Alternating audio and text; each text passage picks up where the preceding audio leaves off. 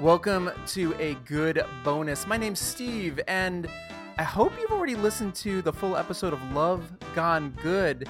And if you haven't, go listen to that first, because this will make a lot more sense to you if you listen to that one first. If you've already listened to that one, or you're just a rebel who doesn't take orders from a guy named Steve, then here it is. Here's a little bonus material featuring my friend Martha Madison and also my friend Sonia Blangiardo on the topic of a love scene on a soap opera. I hope you enjoy it.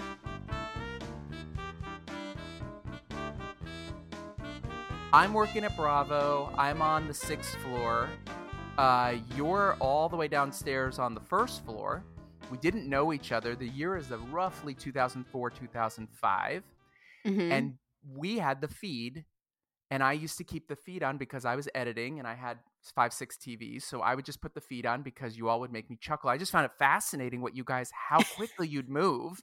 But also you were doing this insane set of storylines I won't even get into. We both know. They're always crazy. Mm-hmm. But Belle is going to lose her virginity. Oh my God. I watched this, and one of my bosses came in to watch. She stopped in and goes, "What are we watching?" I'm like, "They're filming Belle's losing her virginity. This is fascinating." Because I want to bring something up that was interesting to me. The other guy playing Philip was Kyle Brandt. Mm-hmm. That was my second day, Steve. Okay, this is so crazy. Belle lost her virginity on day 2 of Martha's tenure. Okay, this is so crazy that this is all the timing that we're talking about this. Because what I remember is he kept getting really into it. And yes. The directors kept, all due respect to him, the directors kept saying, "Hey, can you pull back? You pull back. She's a flower. She's sweet. She's our ingenue. She's our girl that just grew up." And he kept arguing, and we're watching this happen. And my boss Amy was fascinated. She's like, "This is fascinating." I'm like, "I know. Let's not work anything up." Like, we literally did not do any Bravo for like 2 hours. It wasn't even that long. Watching you, what was your headspace in that moment? Because I remember watching you and watching him and hearing the directors over the intercom, saying, "Hey, can you pull back a little bit there, buddy?" Yeah, I remember it well. I don't even know if there's a word to describe how I was feeling that day, because obviously traumatized? No. I was still on a high of having this amazing job, and obviously I've watched many, sex scenes on soap operas and other TV, and I know, it's not a big deal, and I was 27 at the time. Like, I'm an adult, I can do this. But Kyle, all I remember is I think he was equally nervous, and I remember that it was really like physically hot, like temperature hot in the studio, and he was sweating. Oh my God. Is he was sweating on me, and I was like, "Okay, let's just get the shot. Like, I need to towel off." I remember that, and then he went on, I don't know, some podcast last year, and made some reference to himself being he was the only, quote unquote, only person that wasn't getting regularly like serviced by his co-star at the time. Like, he was just really mad that I wasn't into him. What? Yeah, I know. So crazy. I mean, I was already dating AJ. Like, I wasn't interested at all. So glad that you got to get your side in this. Okay, here's my question. Yeah. When you do a love scene, what are you wearing under the sheets?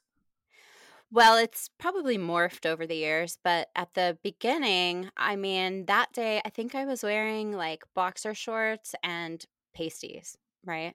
Okay. Because, oh God. Yeah, not, it's like, "Hi, my name's Martha, and here are my boobs." Do they clear the studio out, or can you request that? I've heard that. You used to be able to request, I don't know if you can or can't anymore, I just don't, but there were some scenes that you knew would be a little more graphic or difficult to choreograph that you could ask for the feed to be turned off. So at least, right. It's just contained to the studio.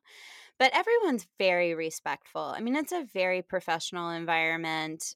I was a dancer most of my life, so I'm not super modest about that kind of stuff. I don't, you're changing in the wings, between numbers or whatever. It just doesn't matter to me that much.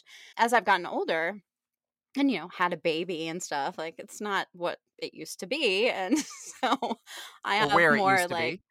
right. I have more coverage these days, a Right. little more lift, a little more coverage these days. But Belle doesn't get a lot of action these days, so Oh, she got some. I was watching recently, and she got some. I mean, it was like they woke up together and they yeah, went back. it's It's right. sweet It's because there's. sweet. It's not hot. It's sweet. I don't do hot yet.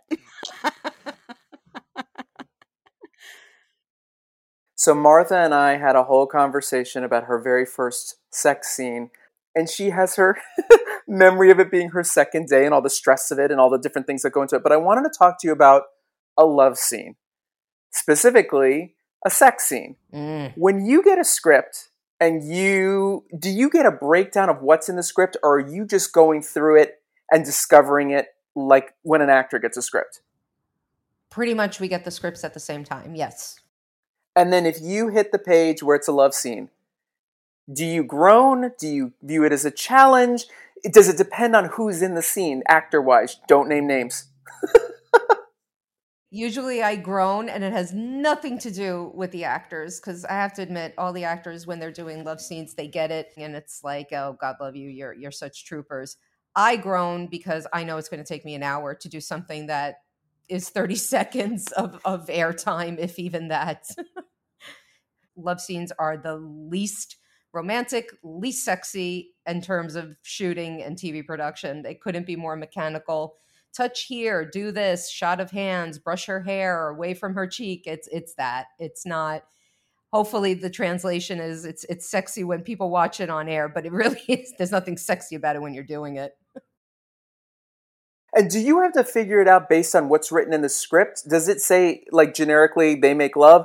Or does it describe, I mean, without getting too, I'm not being pornographic here, but different couples have different sex scenes. If there's an older couple who's more been together a long time versus a teen couple, you have to be careful if they're too young, et cetera, et cetera. Is that all written out in the script, or do you have to sit down from your director's eye and figure it out? Sometimes it's a little bit of both. Like sometimes they'll be like, milk it. We've been waiting a long time for this couple to get together. If there's some sort of reunited couple that's been broken up for a while, or tastefully, they'll put the writers will put in tastefully if it's younger characters. So they do put keywords, but knowing the story, the just from knowing the characters and where they're at, that'll really determine what kind of love scene you produce. Like, is it this super couple that's been apart and you want to make it as romantic as possible? If it's just a couple that is all about sex, well, it's not going to be as romantic, and it's going to be a little grittier. So definitely knowing where the characters are coming from paints the picture of that particular love montage. Chemistry on a set between actors. Obviously, that's in the writing. It's also in the casting and the direction. Would you say it's a mix of all? And if one's missing and you're a director, is it on your shoulders to make it, make that love moment happen? Not just the sex, just the romance of it, just the feeling of it. Absolutely. And I think I've worked with both. I mean, really, for the most part, everybody loves and respects each other. And that's not just like, a cover story. It really is true. Everybody works together. We're all a family, day in, day out. We know when each other's kids are born and what we had for dinner last night. Like it's that. But there have been times where two actors really don't like each other, and yet they're stuck in a romantic relationship on canvas. It doesn't happen very often, but when that happens, what do? You kind of use it. So you don't want to push the boundaries and make them do something that will make their collaboration even more stressful for them. But there is something, there's a thin line between love and hate. So a lot of times that passion, even though it started as something negative, kind of translates into something positive when all is said and done. So it really depends on who you're working with and what their boundaries are. And again, goes back to communication, and you'll get some, because they know their jobs. Ultimately, they may not want to be doing that because of any reason. Oh gosh, if my wife sees this, she's going to throw a fit. And I have worked with actors too, where their spouses, especially if they're if some couples, real life couples, were couples with other people on set. And it was tricky. It was totally tricky. And so you knew that going in, but at the end of the day, they want to make their performance as authentic and real as possible. So they do come through, but those are challenges that are presented along the way. And actors who get on a soap know what they're getting into. Sure. Meaning, right, and it's a love story. So at some point, you're going to probably be involved in a love story if you're on one. Exactly. No one's too shocked if they're asked to take off their, to play their top off. I mean, it's a soap opera. It's not, whatever, Breaking Bad. So they get it.